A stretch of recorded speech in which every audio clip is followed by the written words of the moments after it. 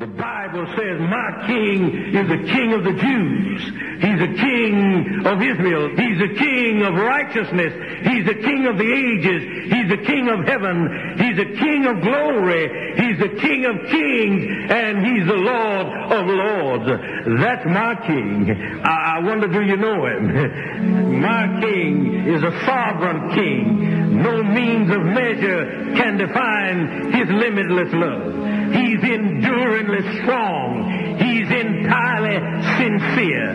He's eternally steadfast. He's immortally graceful. He's imperially powerful. He's impartially merciful. Do you know him? He's the greatest phenomenon that has ever crossed the horizon of this world. He's God's Son. He's a sinner's Savior. He's the centerpiece of civilization. He's unparalleled. He's unprecedented. He is the loftiest idea in literature. He's the highest personality in philosophy. He's the fundamental doctrine of true theology.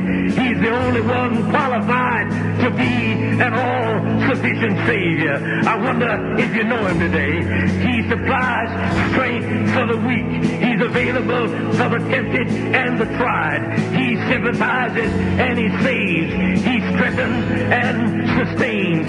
He guards and he guides. He heals the sick. He cleanses the lepers. He forgives sinners. He discharges debtors. He delivers the captive. He defends the feeble. He blesses the young. He serves the unfortunate. He regards the aged.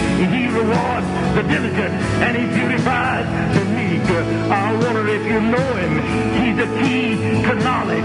He's the wellspring of wisdom. He's the doorway of deliverance. He's the pathway of peace. He's the roadway of righteousness. He's the highway of holiness. He's the gateway of glory. Do you know him? Well, his light is matchless. His goodness is limitless. His mercy is everlasting. His love never changes. His word is enough. His grace is sufficient. His reign is righteous. And his yoke is easy. And his burden is light. I wish I could describe him to you. He's indescribable. He's incomprehensible. He's invincible. He's irresistible. Well, you can't get him out of your mind. You can't get him off of your hand. You can't outlive him, and you can't live without him. Well, the Pharisees couldn't stand him, but they found out they couldn't stop him.